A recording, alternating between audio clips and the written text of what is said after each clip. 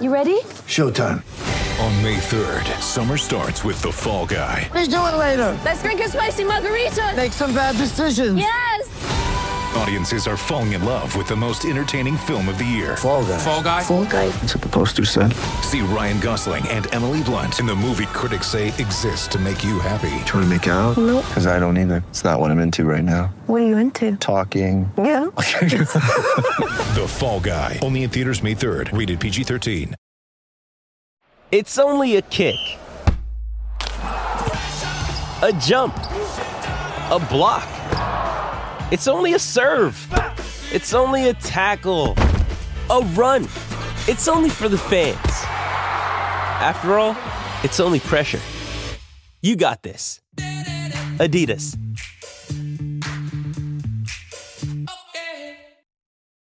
I'm not going to lie, Corey. I've been to Orlando a bunch of times. This might be one of the sweetest. Because of this right here, baby. Because the Cheez-It Bowl. And look who won. This team right here. Get your commemorative editions of this Cheez-It Bowl box. Well, I guess you probably can't. This is just for us. Now we're hawking Cheez-Its. Yeah, sorry. Florida State wins 35-32 against Oklahoma. A rare win against Oklahoma. A 10-win season. Yeah. Forces Oklahoma to a sub-500 season for the first time since 1998. A thrilling game. Not the prettiest game. You're going to do it, aren't you? No, I'm not I've been dumping. trying. I'm just Please. eating. Why won't you dump it? I'm really eating. Really, just a cool way to cap out the season, even though it wasn't a pretty game. Florida State wins 35-32 down here in Orlando. Camping World Stadium. Came from behind several times. The leads went back and forth. Yeah. The Florida State got it done. And if you're wondering what's going on behind us, LSU and Purdue, I think, playing a game that won't be nearly as important or fun in a few days. So that's why they're cleaning the field, getting it ready.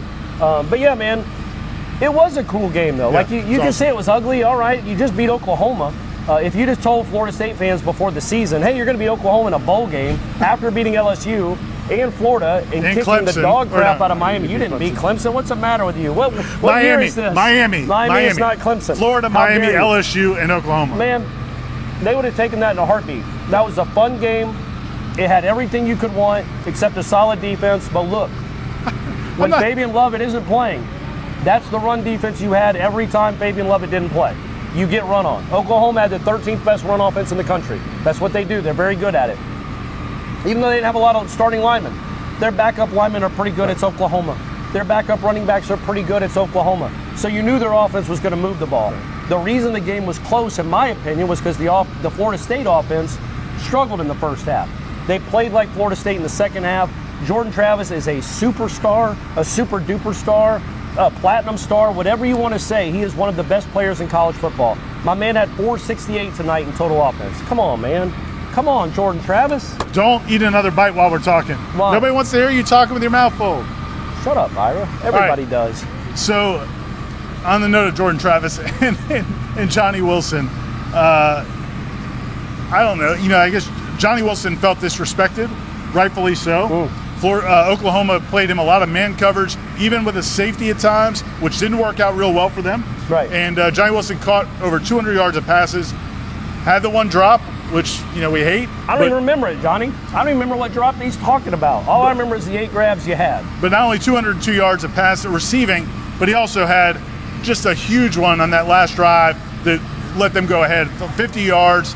He was well covered. It wasn't really open. Just went up and made a play. Sets up Ryan Fitzgerald. Ryan, dog, you knew he had it all the time. Fitz magic, man. I believe in you. That's 2 game winners you've hit. That's 2 game winners. 2 out of 2, man. He doesn't miss game winners.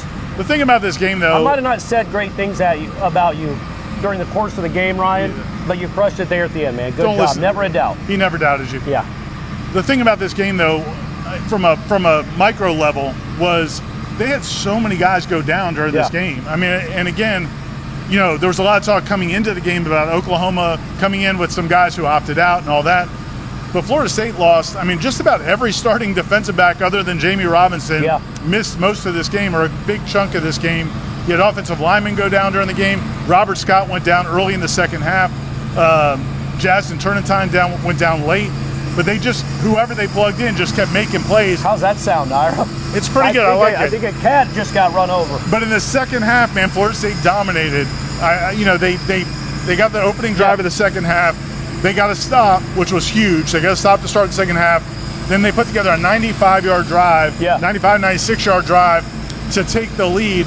And from there, man, Florida State just kept responding. It was a great game, though. It was body blow from each team back and forth. But Florida State made enough plays down the stretch. Yeah, and I thought it was cool that just like the Florida game, the defense did not play well for most of those games. But when it mattered, when the team, and look, 55 seconds is nothing for Oklahoma, even without timeouts. And you got to stop when you had to get the stop. The Shaheem Brown tackle on first down is huge because they had to rush to the line, and that created a false start, which created the 10-second runoff. Then there's a hold, and then there's a sack, and that's a wrap. That was really cool for Adam Fuller and his defense to end the season like that, getting the stop. And, man, it's just cool when you think about, and I wrote about this, the depths this program was at just 2 years ago, man. Really last year, 14 months ago, man.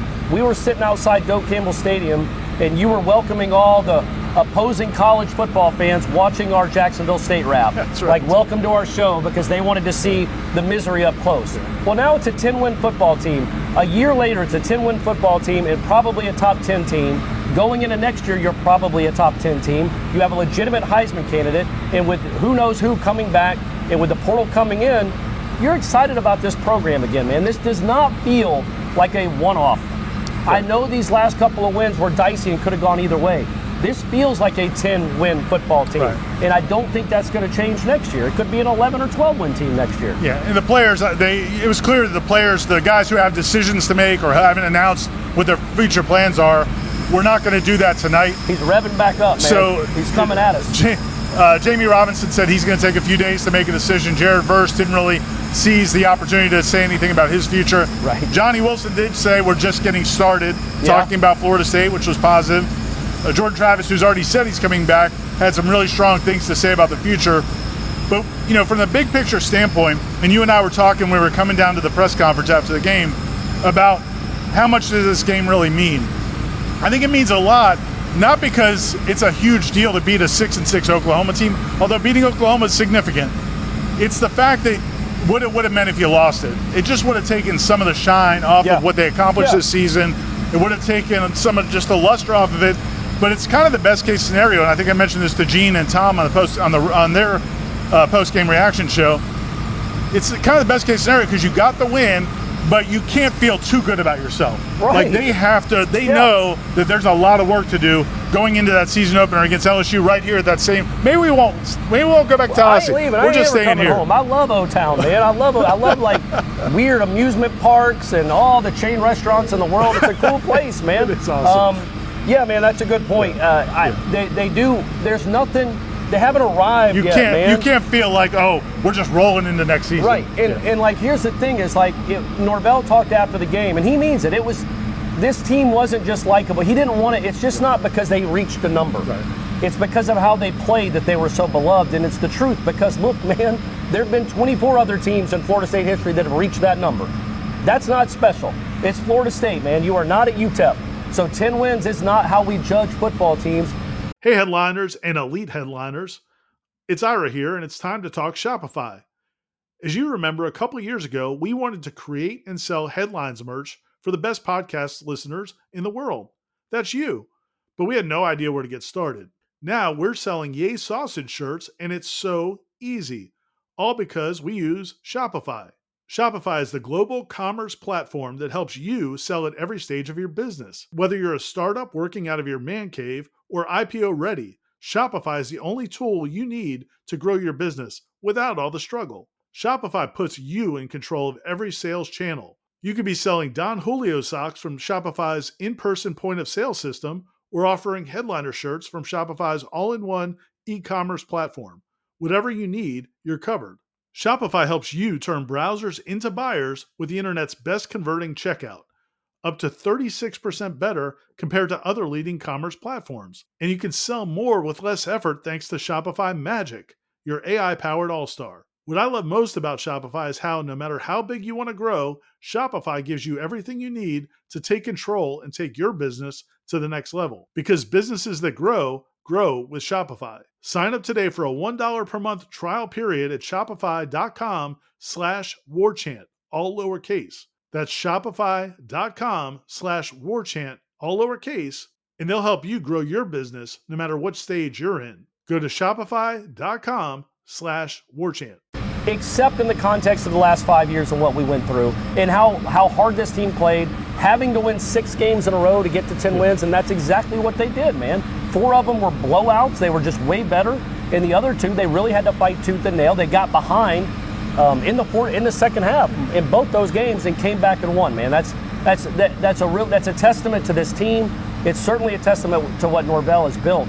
But also, like you said, and I wrote in the column, this team needed a ribbon on it. It needed a bow on this season, and that's what this was. Right. It's a Cheez-It Bowl, man. It's a Cheez-It Bowl. We love Cheez-Its, but it's the Cheez-It Bowl. We got bigger goals as we move, as Norvell and this team move forward. No, you're not dumping it on me. I would you're never, not dumping it on me. I would never. But for this particular team, 2022.